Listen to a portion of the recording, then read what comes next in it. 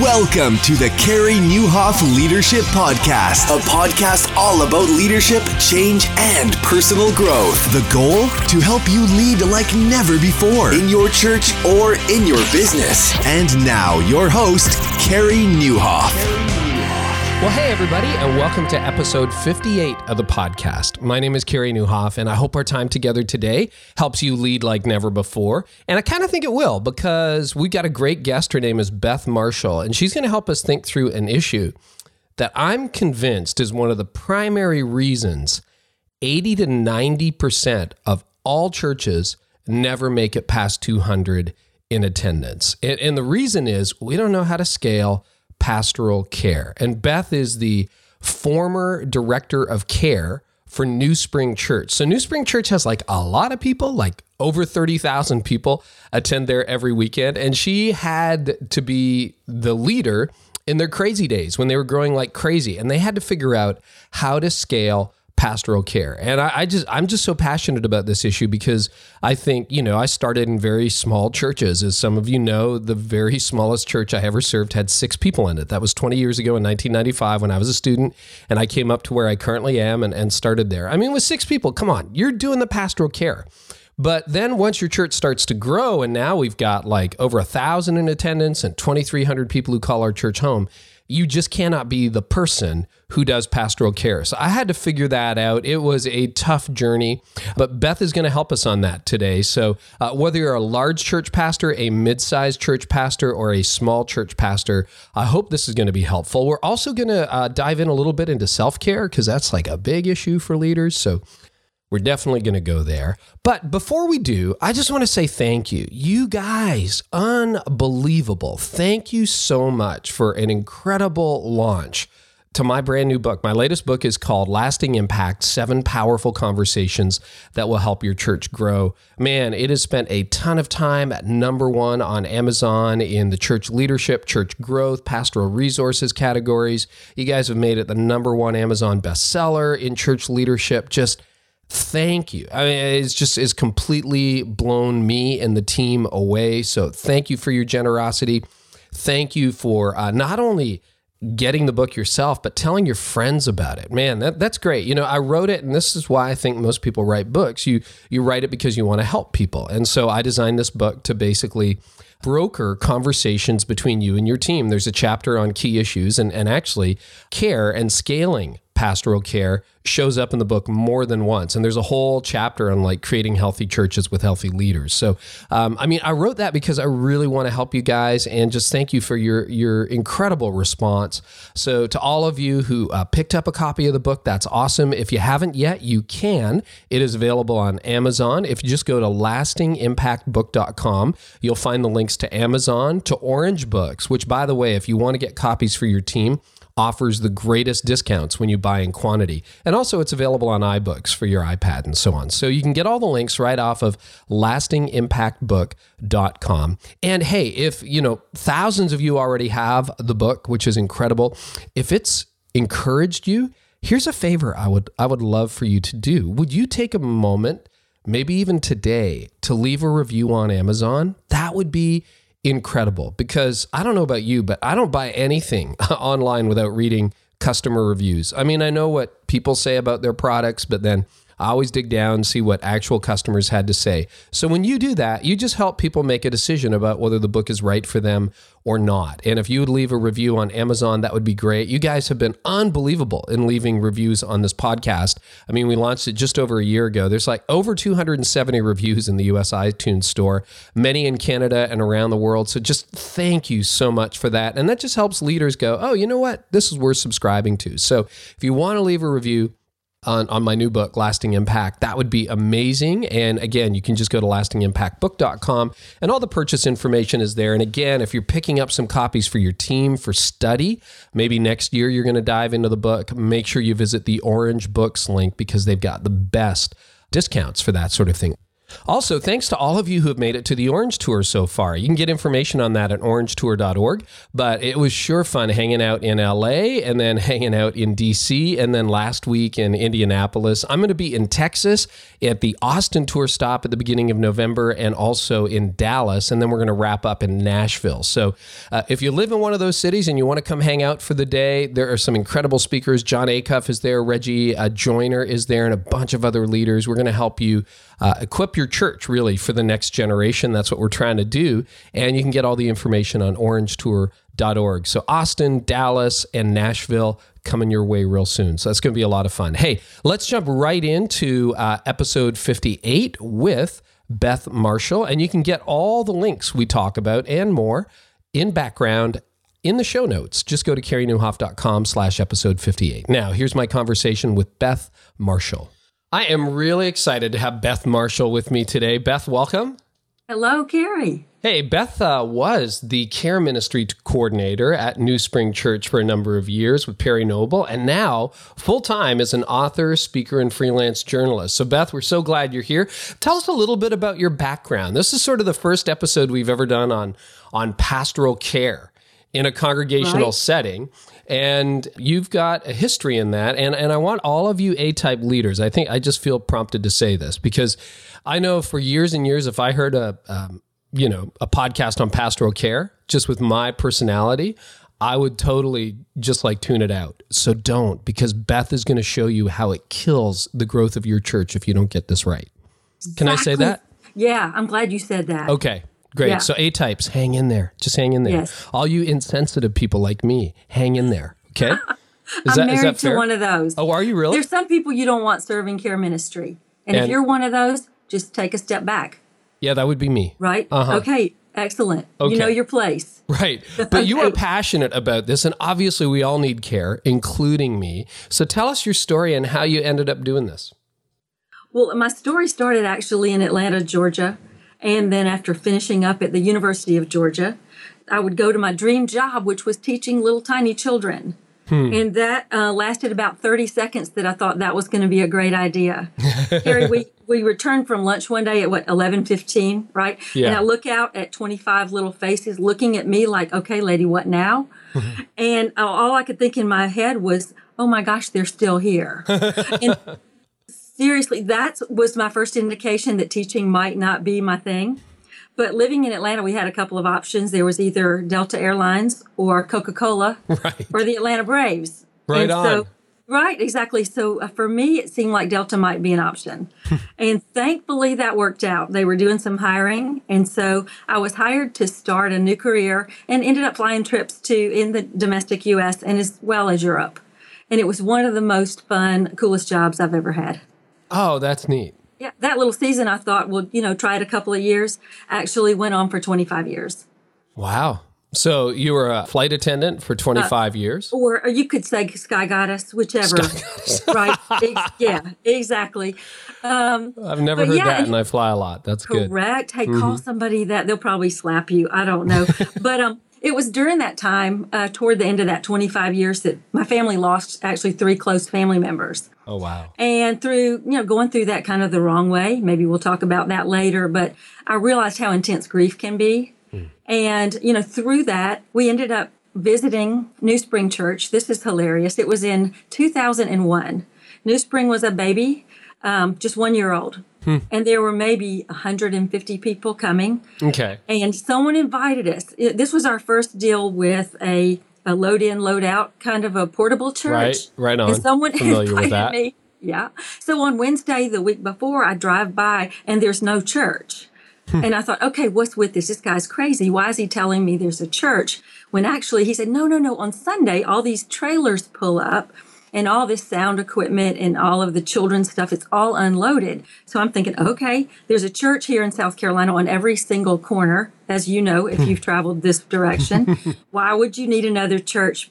And Paul and I'm married to Paul Marshall, and he is actually the chief financial officer with New Spring. Oh, cool. And so, but here, Carrie, we were coming from an intense season of churchness. Both of us had served in ministry and in leadership for years. and we were just kind of over it. And before we visited, Paul and I looked at each other and our 3 teenagers, and here was our plan. Okay, we're going to sit on the back row, don't talk to anybody, and wear beige.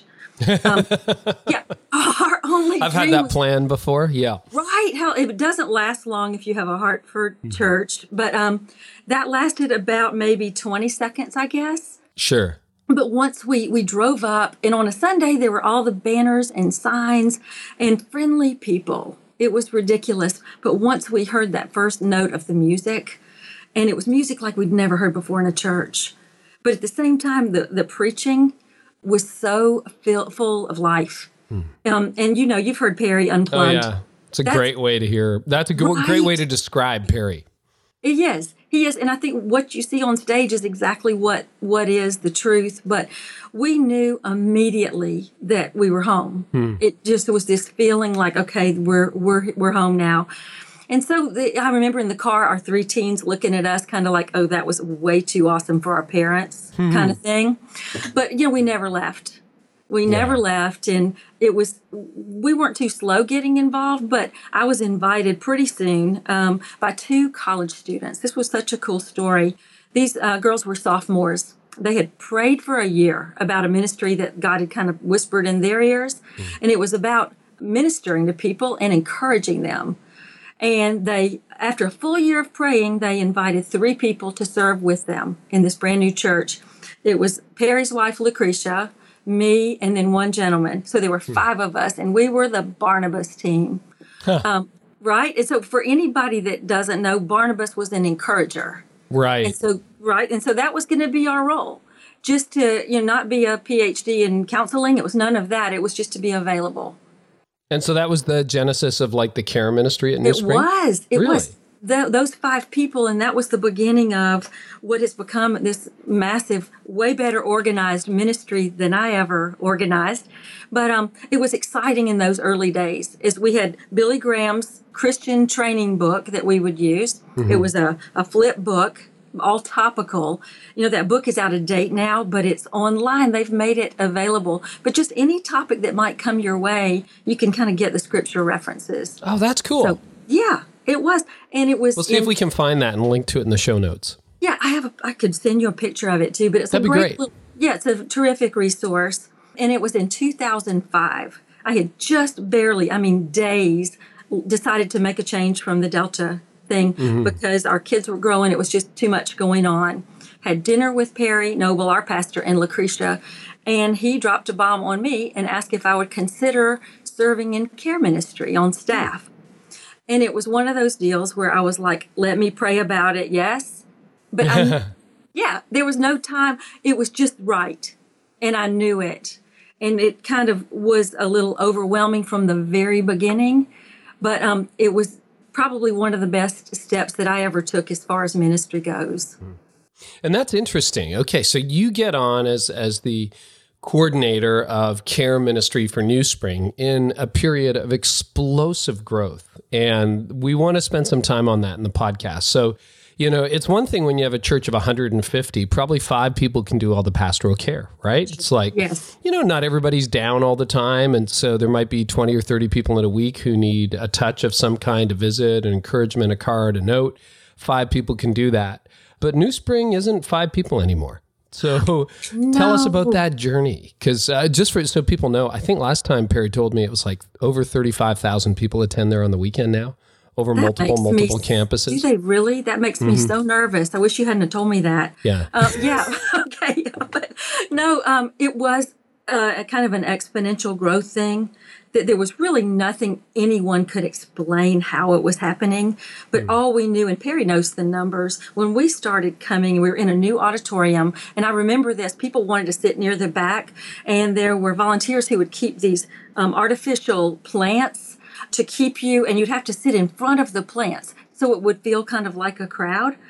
And in about 3 weeks, the plants were gone and the whole place was filled up. And we were just looking around like, what in the world do we do with this? And I think more people were coming, wanting to tell us their stories. Sure. From the very beginning, it was kind of a culture of don't just invite the people that are just like you. Right. If you meet someone at a restaurant or you meet the guy with the cardboard sign on the side of the road, invite that person. And so along with that person comes the U-Haul trailer full of baggage. Yeah. Right? You don't carry that baggage on your back or in a backpack.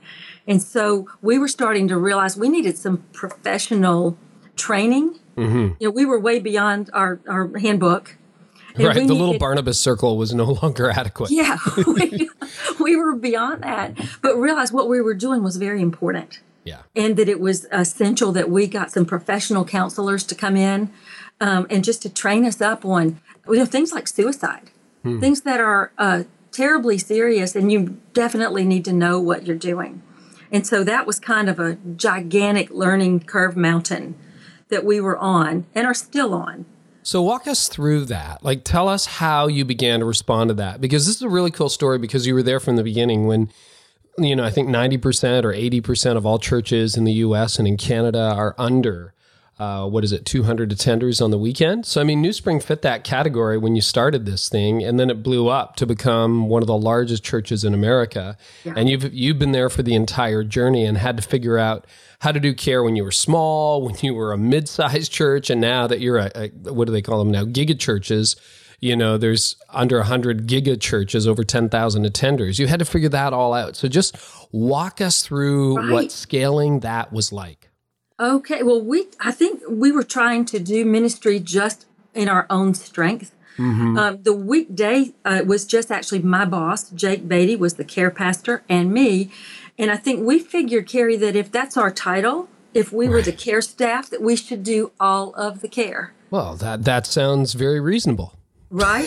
And I think what happens with lead pastors and with care staffs is that you believe that lie. And you, maybe for pride's sake or for whatever reason, try to hold on to too much. Yeah. And that's sort of where we were. And the Lord in all his goodness took us to Exodus 18, which was a lifesaver. It was one of those moments where, God, I love it when you back me up when with what I'm already thinking. And it was one of those moments where it's the story, for those that aren't familiar with, and it was Moses. And he was hearing all of the stories and hearing all of the cases. And his father-in-law walks in and calls him out. And it was just such a cool thing that you could tell they had a great relationship. So it wasn't awkward. But he said, hey, so what's the plan here? So all these people are standing in line, and then they're going to come, you're the end of the line. And Moses said, yeah, that's what we're doing. And his father-in-law lovingly said, hey, what you're doing here is not working. And so I can remember in our Monday care meeting, which Monday, is the holy hangover day, when we're just, sobering up from all the ministry, and Jake and me looking at each other and a couple other people in the room and saying, hey, what we're doing here is not working. But the great thing with that scripture that I loved was he goes on to break it down. And he says, here's what will work. He said, break these people up into groups, into thousands. I think he said thousands and hundreds and 50s and 10s. Yeah. The thing I love about this model right here is that, it saved our lives, our marriages, and our families, but it's scalable. And any church of any size, whether you have 150, 200, or 300, this is a beginning step where I think we can take that heavy load off of the one or two people that are trying to carry it. It's such a great insight, and I so appreciate that. I think this is application to very small churches, mid-sized churches, large churches, and mega churches. And one of the lines I love in that story is, I think Moses' father-in-law Jethro says to him, you will wear yourself out, and the people too. In other words, everyone's going to burn out. The people are going to be sick and tired because they didn't get good service. You're going to be exhausted. You're not going to make it for the long haul. So you started to scale, because I think another approach I've seen in a lot of churches is like, okay, there's 2 of you on staff now, so we need 20 new staff. Is that the route you went? No. That my husband oversees the financial aspects. So you weren't allowed to go down that road. Right. Yeah. Paul's one who is not ever going to give up the pennies freely. He takes his role as stewarding the financial part very, very seriously. And so if I ever mentioned, hey, I'm burning out, any way we could get some new people, it was like, you guys need to figure it out. You need to ask the Lord to send some people. And that's pretty much what we did. What was so amazing, once we started asking the Lord, who are those people? Yeah. Who could we had the teams we had in the beginning were a hospital ministry. Okay. There were people that made meals.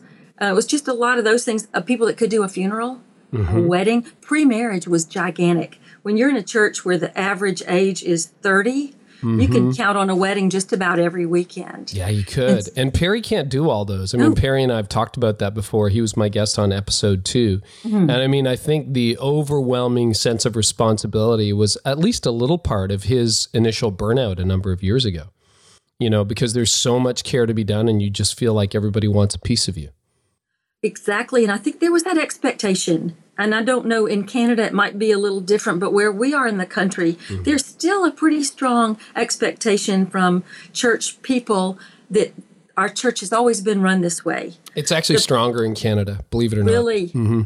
And that if something happens in my family, even if you're on vacation with your family, that I certainly hope you'll come back.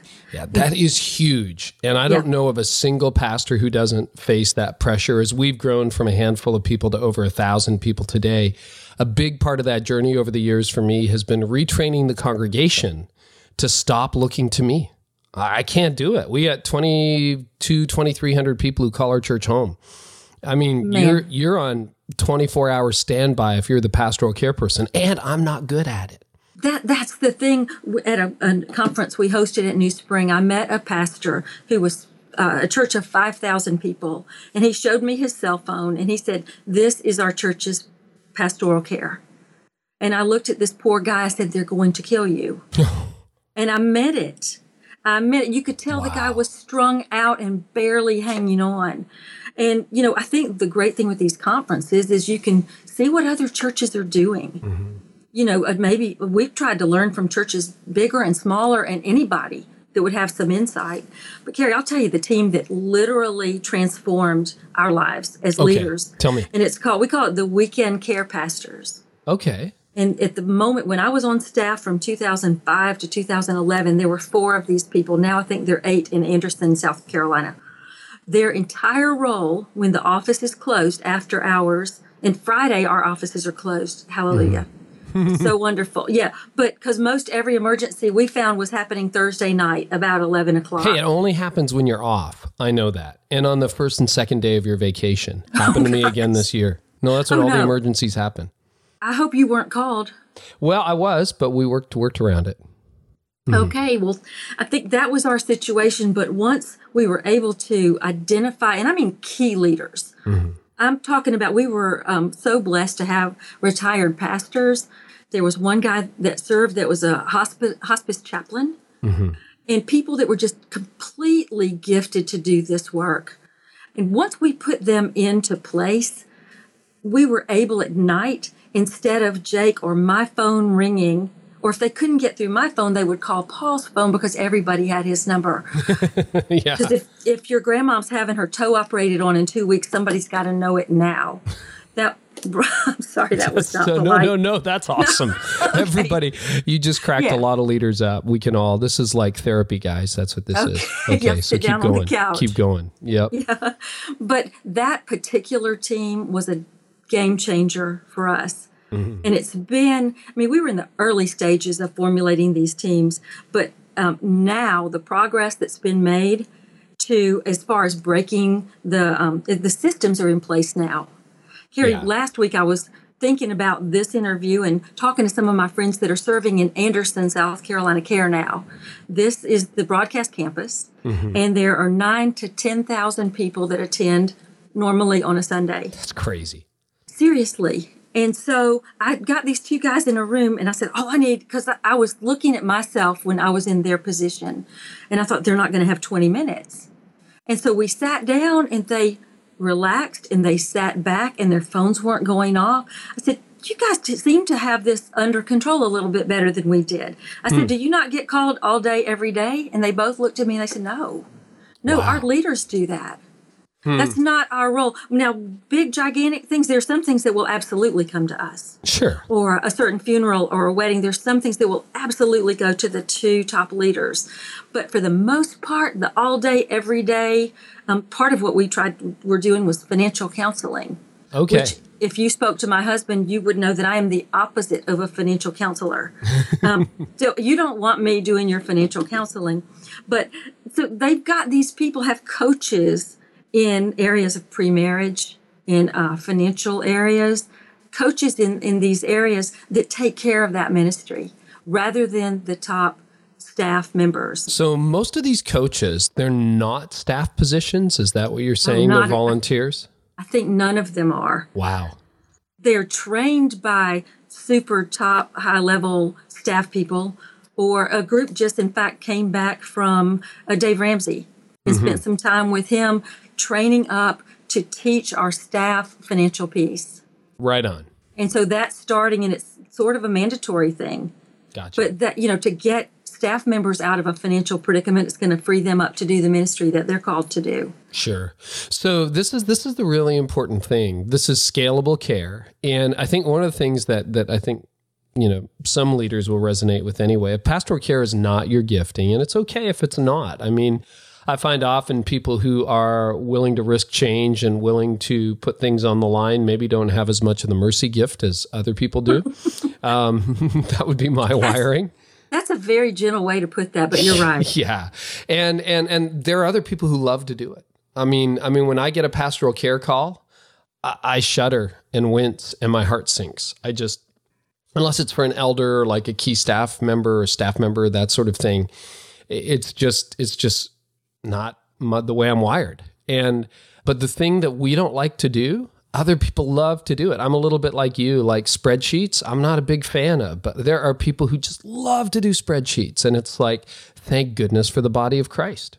Aren't we happy for them? And what we realized once we started designating a hospital care team is that there was a pediatric surgeon who wanted to serve on that team. Wow. So when he had free time, he could take off his doctor jacket, walk to the emergency room wherever a crisis was, and to pray with a family. And, people that do not geek out and freak out and pass out at the smell of antiseptic. Yeah. Which some of us, if we go into a medical emergency, it's going to be 2 emergencies instead of just 1. Right. Yeah. Right. And so we're not much of the solution when we're needing medical attention when we're passing out. Yeah. So let's think about that for a moment. How does that, do you have care groups at New Spring Church, like small groups? I think that's the other key component to people getting great care is the home groups. And new sessions are about to start this fall. When this airs, there will be new groups in place. But I think they're leaning more now toward interest groups. And there are going to be some grief-related groups. Right. I think there'll be some motorcycle riders. I'm sure there'll be some cyclists. So if you ever come visit South Carolina, we'll have you all plugged in. People that might like crafts. But to try to match you up with people that are either in your same season of life, but people that make sense for you instead of just a random collection of people. I think those kind of groups are more likely to stick. But I think the most excellent care that ever takes place is when you're in a home group or a small group that you're connected with. And when a crisis happens, instead of the immediate default of the old school of, let me call the church, the group calls each other. Yes. And the home group probably already knows the situation's going on. So I think the more healthy groups that are set up, the stronger that's going to be. And so the care ministry, the volunteers will just be caring for those who are not connected, either in a group or in service teams also. I bet Connexus is like that. The guest services people, some tight groups. Right. They know each other's story. They know each other's children. Those are the people that are going to bring your dinner, that are going to be there when you have a death in the family. I agree with that. And that's how we do it. We do it primarily through small groups. And I always say to people who are not in small groups, man, you're missing out on so much, because about 90 to 95% of all pastoral care is done in our small groups. Because mostly That's people wonderful. Just need someone to care for them. So, for example, tonight, after we're done taping this will air months from now, but my wife and I are going to a barbecue for a woman who actually almost died of a heart attack 3 years ago this week. And she is part and was part at that time of our small group. And I'm not going there because I'm the pastor of the church. I'm going there because we're friends from small group. And the small group rallied around, and she was in the hospital for 15 days or so. And we weren't sure whether she was going to make it or not. And people did shifts in the hospital. Well, the staff weren't involved. And the reason I went was because I was her friend from small group, not because I was the lead pastor of Connexus Church. And that becomes scalable, right? All of a sudden, if you have hundreds of groups or dozens of groups, then you can have hundreds or thousands of people who are cared for far more deeply and more effectively than, random pastor who doesn't know your name showing up at the hospital. Well, that is a real goal. I think we need to come up and study Connexus. And one of the major sources that we've had, not only in the multi-site movement, but also in groups, the focus on importance of groups has been North Point. Mm-hmm. And just to hear that passion, and as we talk to their care ministers, and it's communicated just like you're saying to me, the majority of our care comes straight through groups. Yeah. And if there's a perfect world that I know we're not quite in yet, maybe in heaven there'll be that perfect world. Well, and I have a theory that most of pastoral care is just having somebody who cares. I just think that's what it is. It's just most people have nobody who cares and nobody who they can really talk to about it. And, a lot of people, they don't talk to their brother or their parents or live out of town or something. And so just to have somebody who says, hey, I pray for you regularly. We get together once a week or, once every other week. And yeah, you're in the hospital, I'm going to be there. And so the people who are in small groups at Connexus are incredibly well cared for. Where our gap is we actually don't have any staff in the care area. So people who are not in small groups, I always use that as bait to get people into small groups. It's like, well, if you want care, you better get there. But, there are other things. We use outside counselors as well. Because sometimes, I'm a bad marriage counselor. It's just like, I've got 15 seconds for it and 2 answers. And if they don't fit, then...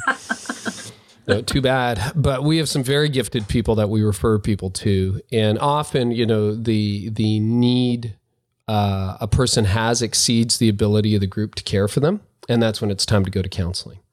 Well, but we should have that intermediate step. We're just not there yet. In between, I think when someone is at that level of needing care, it's more than a group can really handle. I think so too. Yeah. You need a professional. You said that at the very beginning, right? You need someone with a toolkit. I don't have a degree in counseling. I really don't. We got a guy in town who has 2 PhDs in counseling. I send people to him every week. I think identifying those excellent counselors in your community has helped us a lot to know there are lots of things that are outside of our scope of care, but that's one of them. Wow. So this is really good. You've got care happening at the group level and then care happening not necessarily at the staff level, but at the level where the staff equip an army of volunteers, probably hundreds at this point, to do some of those things. And that's another thing too. We don't do a lot of weddings and we don't do a lot of funerals because we're not staff for it. We have all these people. We have more weddings than funerals given the age of our church. But we got to figure that out because I'm busy enough as it is. I don't like to give up every Saturday, which is the time when my wife isn't working. And if my kids are in town, when they come home, I don't want to be spending every Saturday doing weddings. Maybe that sounds selfish, but you got to look after self-care. We're going to talk about that. Yeah, I think that's something that we finally realized. It does not have to be a lead pastor doing those things. There have been home group friends that have done a funeral. There's no reason that someone else cannot do those things. It's just, again, trying to get away from that old mindset of thinking, okay, this is one of these life events. I need Carrie to be here for this. So let's go there for a second, Beth. Yeah. So, because you were there at the very beginning, how did you get people used to the fact that Perry just wasn't going to be at every wedding, every funeral, every grandma's having toe surgery moment in their lives? There are people that are still not used to that. And they can't look around them and see 30,000 other people and go, maybe it's just not possible.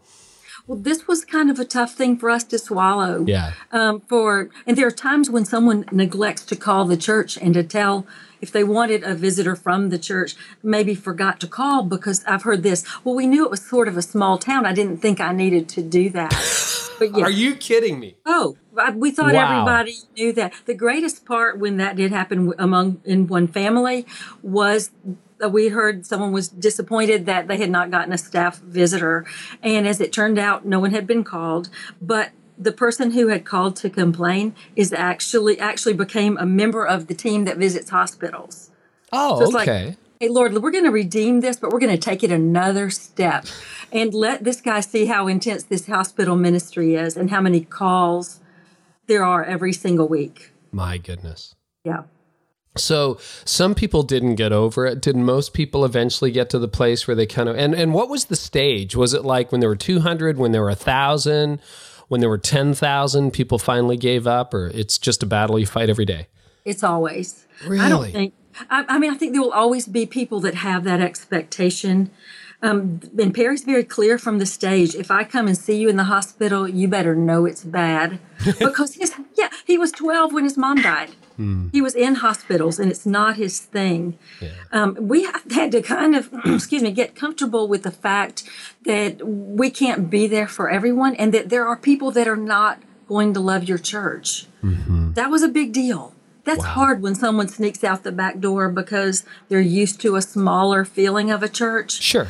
And I think personally, I just had to come to terms with what we're doing here is not for everybody. Right. And it would be arrogant to think we had it all figured out and that we offer, even though NewSpring, what's so funny with NewSpring is that I know at one point there was an 80-year-old greeter. And there are also staff members like you talked about who are, the Beatles songs are twice as old as the band. Yeah, I said that on Sunday. Yeah, you did. Our church. That made me laugh. I'm like, yeah, what did I say? I said something like, we opened with Help, and I said, so we played a song that's twice as old as most of the members of our band. It's just true. Right. It's so when you're ministering, when you have that kind of a span, there are going to be some people that are not comfortable, that it's going to be too loud or too soft or whatever it is. There are going to be people who, for some reason or another, decide that maybe this is not their place. Mm-hmm. And while it's always hard when somebody leaves, it was something that I personally had to just come to terms with. Yeah. And just to ask the Lord, just get us through this. And I think when you're so busy in ministry, we had too much to look forward to start looking back for very long. I love that. That's so well said. We had too much to look forward to start looking back. That's awesome. Instead of trying to convince someone who just wasn't a good fit, keep moving forward and ministering to the people that are all excited and are coming and are having life change. Well, some people are unpleasable at the end of the day. You show up and they're still not happy, or you didn't pray just right, or whatever that is. You mentioned the pastor that you met a few minutes ago who had the cell phone. He said, this is the pastoral care at our church. What about boundaries and guardrails? Like, clearly people at NewSpring do not all have Perry Noble's cell number. People at our church do not have my cell number unless you need it. And then you can have it. It's something I've guarded. Maybe it's because of my age. It was just like, people can find me somewhere else on my office phone or email or whatever. But like, I guard my cell pretty carefully because I carry it with me everywhere, including vacation. Right. Is that a good guardrail, or is that just being insensitive? Yes. No. When I'll tell you a confession with you and a couple of your friends on this podcast that I actually changed my cell phone number at one point. Okay. Because so many people had it. And I found that even on days off or vacation, we go to North Carolina a lot, just 2 hours away, but it was never peace. Yeah. It was never the feeling of a real Sabbath or a real day off. And so I think that was just for my own mental health. I think pastors have to do that. And at first it sounds, I don't know, snobbish or whatever it seems, but I think who I think needs to understand these things, Carrie, are deacon boards, elders. What we have is pastor advisory team, depending on the setup of your church. For those people to understand and to listen to your podcast and to read about breaking 200 barrier. But for that crowd, the people that might be putting that pressure on the lead pastor, I think when that crowd is aware what this does and how it can lead to flaming out, it can lead to sin, it can lead to all manners of trouble when our private time with our family is not protected. I think the one thing that I've learned and have absorbed since the beginning was God first, marriage second, kids next, and then everything else, including ministry. Great priority. But when that gets for even a minute out of order, that's when a wife or a husband can start to feel like the church has become your mistress. Yep. You know what? I think that's a really good point. I'm so glad you brought up changing your cell phone number. I think in the show notes, I'm going to put that down as action step number 1. If too many people, no, seriously, if too many people have your cell phone number, change it. Because I haven't changed mine in years, and I really guard who gets it and who doesn't, all that stuff, which is maybe bad to some people. But the problem is if a lot of people have it and you even say, well, my cell phone's shut down after dinner. If too many people who have it who don't need it call you, you still have to return those texts. You still have to answer that voicemail. Otherwise, you become the insensitive person. And I think it might just be easier to change your number.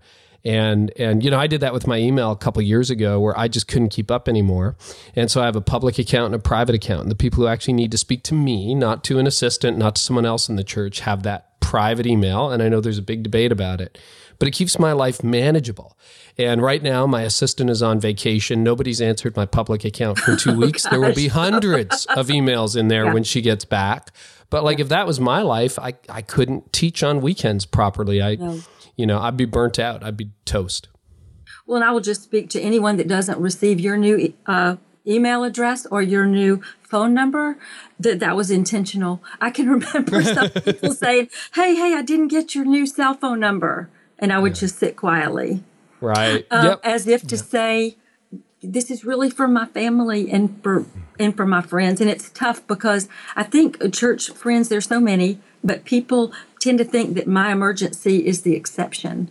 Yeah. That you'll want to know about my emergency tonight, even though you're trying to sleep or have a date night with your wife or your husband. Another way I've heard it described is that, my emergency all of a sudden becomes your emergency. And often when you really do, hey, sometimes there's a car accident, there's blood all over the road and people are being rushed to ER. That's an emergency for somebody. Even if it's not for you, it's an emergency that, maybe a small group responds to or volunteers respond to or staff member responds to. But a lot of the time it's like, oh, my marriage is in crisis. You got to come right now. And it's like, man, it's been falling apart for 10 years. Right. Why all of a sudden on a Friday afternoon is it an emergency? Can we make an appointment next Wednesday at 2? And we'll talk about it. Exactly. I think once the mindset starts to shift, and people know now that after hours, if you call the New Spring office, and I think this is the case at a lot of churches, you will get a very quick thing to listen to. And if there is an emergency, you have an option. And there is someone that will get back to you. And so I think once that shifts, and it is not the lead pastor that needs to be that person all the time. Even in a small church, it shouldn't be. Especially not, what scares me about the church that is struggling right there at 200 is okay, you're carrying all this. Well, what happens when you're at 201? Yeah. Then do you crash and burn? Are you set up for that? Or do you just put your children up for adoption or send your wife away? What happens at that point? Well, and the idea, I know you and I are talking about something that we talked about beforehand. I have a blog post I'll link to in the show notes, one of the most read ones I've ever done, called 8 Reasons Churches Never Break the 200 Barrier. And I talk specifically about scale of pastoral care in that really it doesn't scale well beyond 200 people. Because once you have 400, you can't make all the hospital visits and people get mad at you, or you end up burning out. You're just fried because you've gone 7 days a week, 18 hours a day, and your body isn't built for that. You can't take it. And so you either get fired because they don't like you anymore because you missed too many people in the hospital, grandma's toenail surgery, or you just burn out and you quit or you become ineffective. There's another book we'll link to in the show notes by Warren Bird and Carl George called How to Break Church Growth Barriers. If you really want to drill down, you need to read that book. We'll link to it in the show notes. So let's talk a little bit about boundaries and self-care, because you've said a few things lately about, I changed my cell phone number just because somebody needs to respond to it. I don't need to respond to it. Are clergy bad at self-care? Are church leaders bad at self-care? Terrible. What's so interesting is that here we're the ones kind of leading spiritually, but for some reason we think if we took that Saturday or a Friday off, because I know our Sabbaths sometimes have to be a different day, but that somehow God just can't handle it. And it's just so hilarious to me. Pastors aren't very good at pastoral, at boundaries and caring for themselves, at self-care, are they? No, I think even though you might be the spiritual leader of your church, your community, for some reason, the Sabbath seems like a luxury. And, I don't really have time for that this week. I've got to take care of the yard. Or I don't have time for that. I need to do all of these tasks or work. Church work. Yeah, it's almost like God can't handle it, as you've hinted at, that God can't handle me taking a day off, so I'm too important. Is that so funny? Can you see him and the angels all in heaven looking down going, are you kidding me? You cannot be real. But for some reason, on the other hand, let's flip it. When I think of the times we take a genuine, intentional Sabbath, whatever day, it might be a Friday or a Saturday, but it's like off limits, that your leadership team knows it's off limits, unless they're riding around on the boat with you and getting dropped off a jet ski. Yeah. That's cool. But if it's someone calling you with an emergency, that doesn't need to be happening. Right. That's your day. The thing is, it's kind of commanded in Scripture. It's not really a suggestion. Yeah. Sometimes we think that top 10 were suggestions, really, instead of, but that's the one. It's easy for me to not kill somebody most days. It is. But the whole Sabbath thing is different because it's kind of subtle. Yeah. Well, maybe if I just work a little bit in the morning, then I can Sabbath for like 8 hours. It's a good point. But when you think about the times when you've been intentional and in a regular, excellent habit of that is the day for the Lord, and how energized and how much more productive you are the next week, have you noticed that happening? I've been experimenting even with sleep for the last 2 weeks, trying to make sure I get 8 hours every night. And I just can't believe how my productivity has gone up. Oh, man, crazy. I need to write that one down. That's excellent. Sleep is another one. Sleep, naps. Yeah. I spoke with our good family friend Clayton King this morning to ask him about, flame out, burnout questions. And the one thing he said when he was grieving, he lost both parents all in a pretty short length of time. I said, Clayton, how did you do it? How did you keep on ministering and speaking to huge groups of people while you just lost your dad? And he said, I had to be real on purpose. I had to be intentional to set aside an hour in the afternoon and try to rest, to go in a dark room and just be still and be alone. But he had to make time for it. So what are some critical components of self-care for leaders, for church leaders in particular? I think some you cover a good bit on your podcast, but being serious about exercising and taking care of yourself. But do something that you like. If it's cycling, for me, I love swimming, kayaking. Those things to me are fun. When you try to, here's what I think a lot of us do, and I see the people at the gym. You're on the elliptical. There's CNN on your left, and there's Fox News on your right, and there's All About the Bass playing in the sound system. And you're plugged into your podcast or your Beth Moore Bible study, in my case, and I'm thinking, I guess I won't be able to check this off of my list today. Because we're trying to do it all at once. But I think when we find a kind of exercise, workout that we enjoy, something that's fun, maybe with a friend, that we're more likely to stick with it. But it heals our soul. Yes, I know you said some of your most creative thoughts come when you're out in the country just writing. Totally does. I wish I could write better messages and even blog posts behind a computer screen, but like I was trying to solve a series I'm going to start preaching in 2 weeks yesterday, and I spent 5 hours behind the computer. Oh, man. Did a 1 hour bike ride, and like all the missing pieces came into place. I wasn't even trying. I just had my earbuds in, some of my favorite songs in the background. I was like, okay, I'm going to go ride for an hour before the evening. And like it all just sorted into place. I came home, sat right behind the keyboard, fixed it all, and it was done. And it's like, came together. Wow. Yeah, I think there's a lot of benefits. And I mean, 10 years ago, I was not an exerciser. So this is fairly new for me, and it's still discipline. So exercise is really important. We've identified sleep, time off. We've talked about already, like a pause day, a Sabbath day. Any other best practices for self-care for leaders? Spending time with people that make you laugh. I came last weekend to a conference. It was a women's conference thing, and was with two of the most fun human beings I've ever been around. And we laughed so hard we almost got thrown out of the place. But Carrie, how often do we do that? I mean, the deep down belly laugh. And to me, I think we underestimate that. Or on your day off, go see a Medea movie or something that is completely different than what you're doing all the time. When you read a book, don't read a church leadership book every single minute. When you're on vacation with your family, I bet you read church. No, I love your vacation tips. Those were fantastic. Oh, yeah. Okay, we'll link to that blog post too in the show notes. But do what refreshes you. Yeah. Don't let somebody tell you, oh, you have to get away from all forms of technology, whatever. If that would cause you stress, that's not what you need to do on your vacation. Yeah, that's what I found. I need a Wi-Fi connection to really, believe it or not, recharge. And a lot of people, that would just be horrible. If I go camping, then I do want to kill somebody. I'm going to break all the commandments. So. Oh, do you go camping? No, I don't. I would do that when I go camping.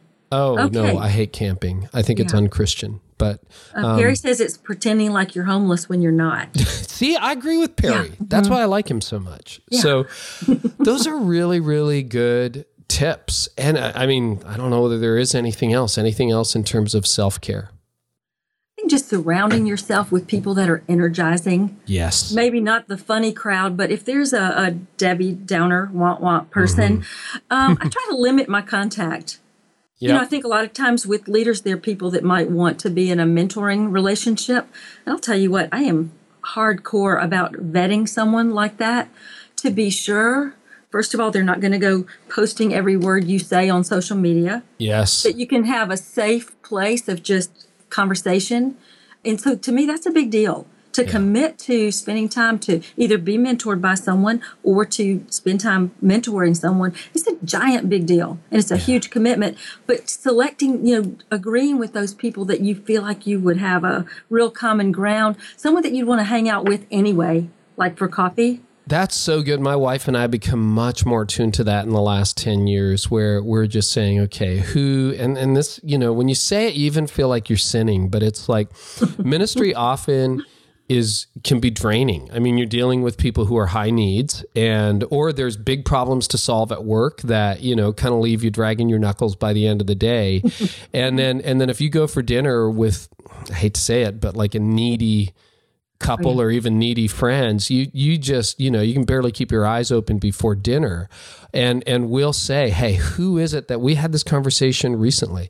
Like, who is it that's filling our cup that when we get together, and it's not that you don't have bad times, but just, you leave going, wow, where'd the time go? Like that was 5 hours. How did that happen? And you leave energized and you had fun and it was reciprocal. I mean, it's give and take. Everybody. Yeah, it wasn't work. I know we've all been in conversations where you feel like, I need a nap. Oh, yeah, totally. When that's over. And listen, I'm sure people feel that way after they're done with me, too. It goes both ways. Yeah, certainly. Like, can she not please just move along? But I think that's just a real important thing, to surround yourself with people that just give you energy, have similar beliefs.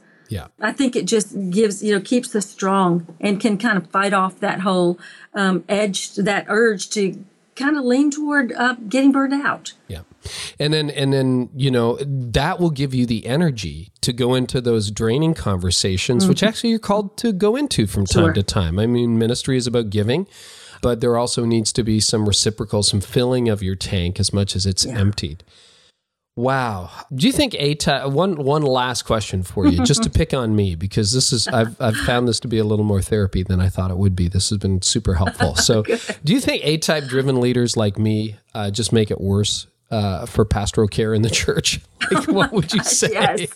Yeah, we do. You said I can be honest, right? You can be honest, yeah. What about us A-types? Without a doubt. I think, definitely. A-types, for some reason, and they're strong. Those are the leaders. Mm-hmm. Those are the smart people. Be nice to the A-types. You'll probably work for them one day.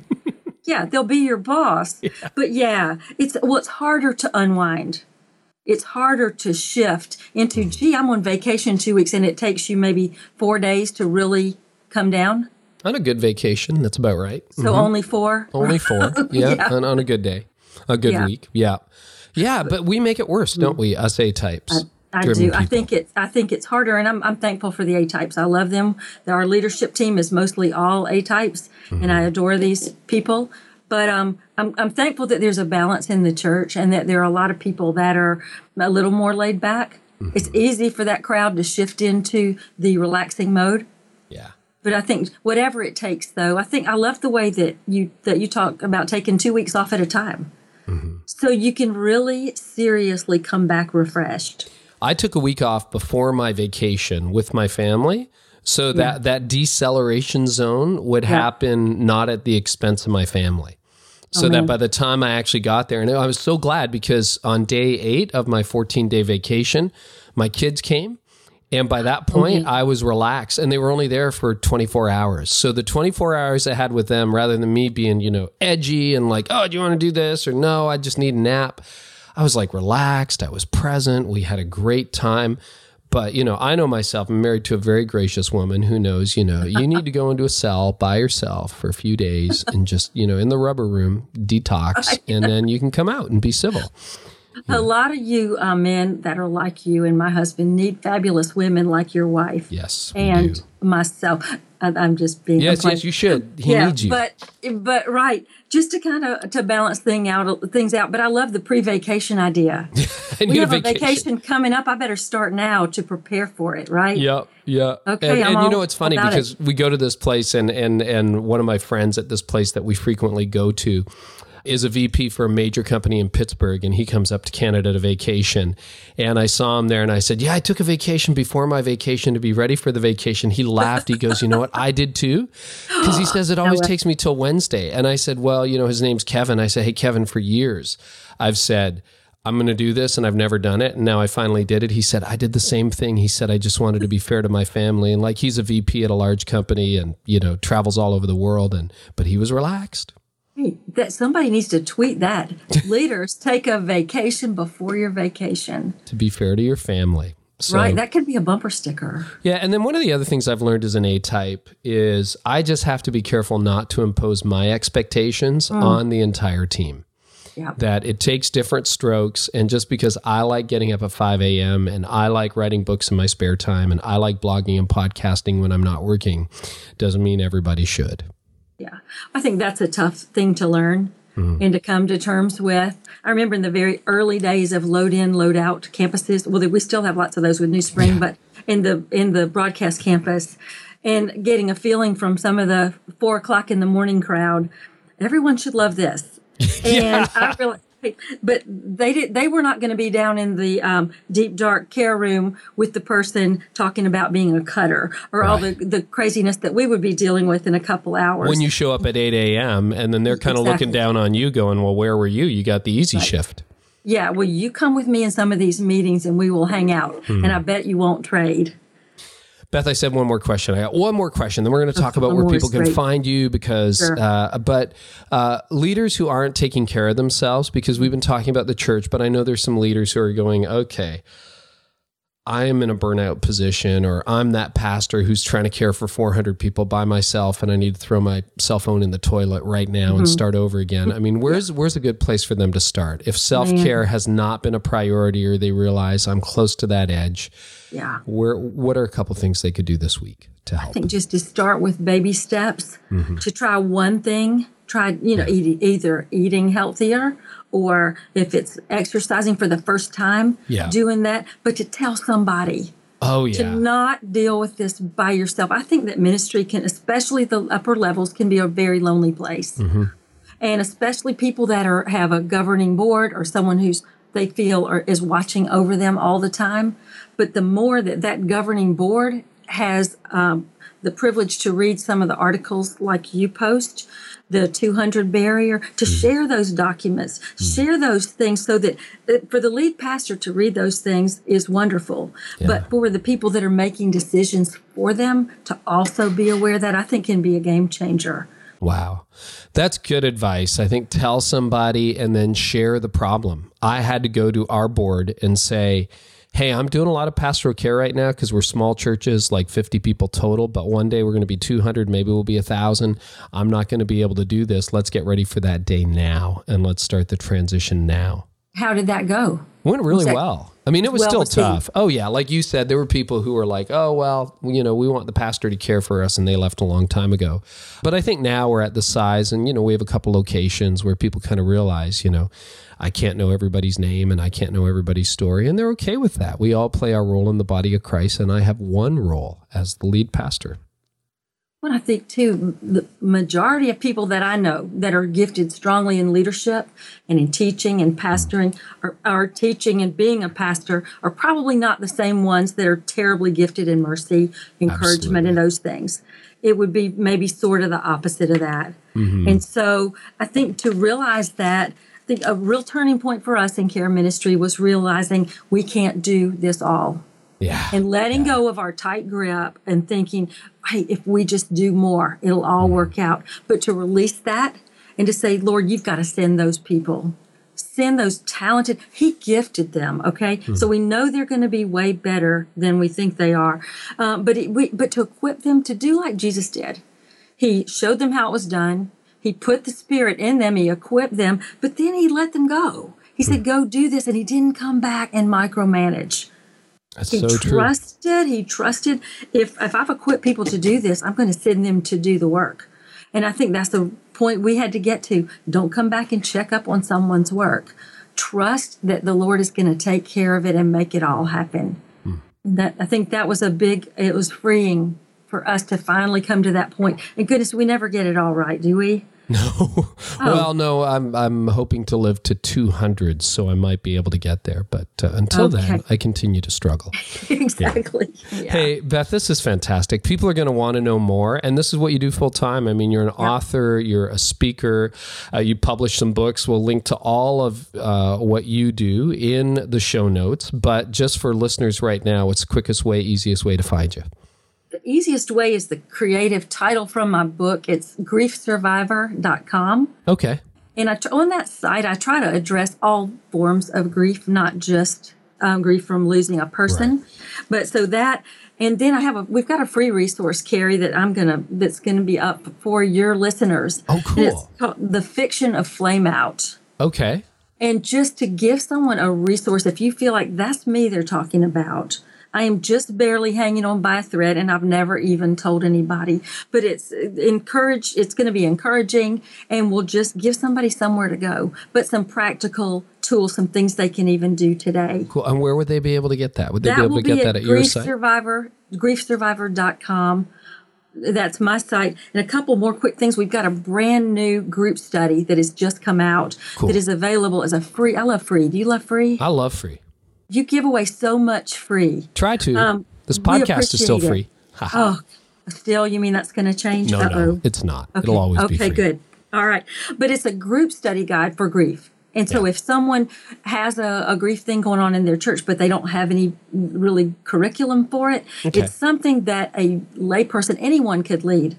If you have a story, you could lead this group. Cool. It was designed for that reason. But those are the main places for people to come. Okay. Well, great. We'll make sure we go there, griefsurvivor.com. All right. .com. Excellent. We'll link to all that in the show notes. Beth, thank you so much. Carrie, it's been a blast, and I have to ask you one last question. Oh, go ahead. Are you going to ever have support groups for people that are addicted to your podcast? I can see us sitting around in a circle. So I just listened to 3 episodes. My name is Beth, and the group says in unison, "Hi, Beth." Right? Well, it'll be a small group, but it'll be a big one. But I just want to thank you on behalf of my friends and our New Spring family for what you mean to us. Well, I have a lot of friends that I've never met at New Spring and a few that I have. So thank you so much. And thanks for really equipping leaders. I really appreciate your time today, Beth. Well, thanks a million. Talk to you later. Wasn't that a fun conversation? And I mean, hopefully so helpful. Man, I'll tell you, if you're leading a small church, if you can figure out pastoral care, that is one of your major obstacles. Also, I know a lot of you right now, you're between 200 and 400. Man, if you don't solve how to scale pastoral care, you will never sustain or surpass your current growth. So I would just encourage you as a friend, drill down on it. If you want more information, we're going to include this link in the show notes. And by the way, the show notes are carrynewhoff.com/episode 58. I wrote a blog post a few years ago, one of the most read I've ever written. It's called 8 Reasons Most Churches Never Break the 200 Growth Barrier. There's some other barriers there too that I won't talk about in this podcast, but you can find them there. And again, you can just find that at carrynewhoff.com/episode 58. Also, one of my very favorite things to do is to talk to you face to face. So if you are in the Austin, Dallas, or Nashville areas, make sure you drop by on our one-day Orange Tour stop. You can get information at orangetour.org. And thanks once again for all the positive encouragement. Man, you guys have been blowing up social media with like insights you've got from my new book, Lasting Impact. And also, it's been a lot of fun just seeing you get that and Instagram it or tweet that out. So been a lot of fun. Thanks, guys, for making this journey awesome. Next week, we are back. And my guest is one of the top podcasters on planet Earth. That's right. His name is Lewis Howes. And if you don't know him, you got to check him out. School of Greatness. Just look for the School of Greatness podcast. Lewis is awesome. He's got a brand new book coming out. He's going to talk all about what it means to be great as a leader. Like almost 1 million people a month download his podcast. It's just crazy. So Lewis is going to be a guest. We had a great wide-ranging conversation and just fascinating. I mean, I loved it from a number of perspectives, one of which is he's not, self-declared Christ follower. He's just somebody who just loves to build into people. And so you get a really unique perspective. I think Lewis is just like so many of our neighbors. So we'll talk about that. Lewis Howes, my guest next week. Also coming up, for those of you who subscribe, you'll get this all in your inbox automagically. Sue Miller is a guest. So many of you asked for Sue. She's coming on. We're going to talk about volunteers.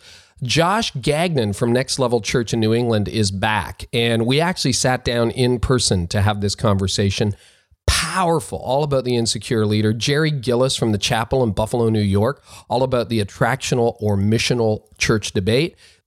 Tim Guptill from New Brunswick, Canada is going to be a guest. He's going to talk all about what it's like to step into the senior leader's chair with some great tips for those of you who are doing it. And he had to do it following a guy who was tremendously successful, who had been in that chair for 44 years. Fascinating story. And then a lot of you are getting to know a guy named Chris Brown. He's got Chris Brown's True Stewardship podcast, works with Dave Ramsey. He's going to be on this podcast.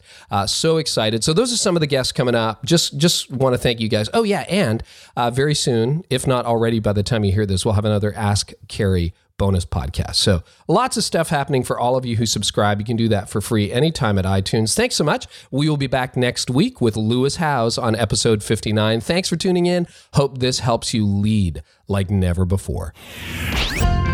You've been listening to the Carey Nieuwhof Leadership Podcast. Join us next time for more insights on leadership, change, and personal growth to help you lead like never before.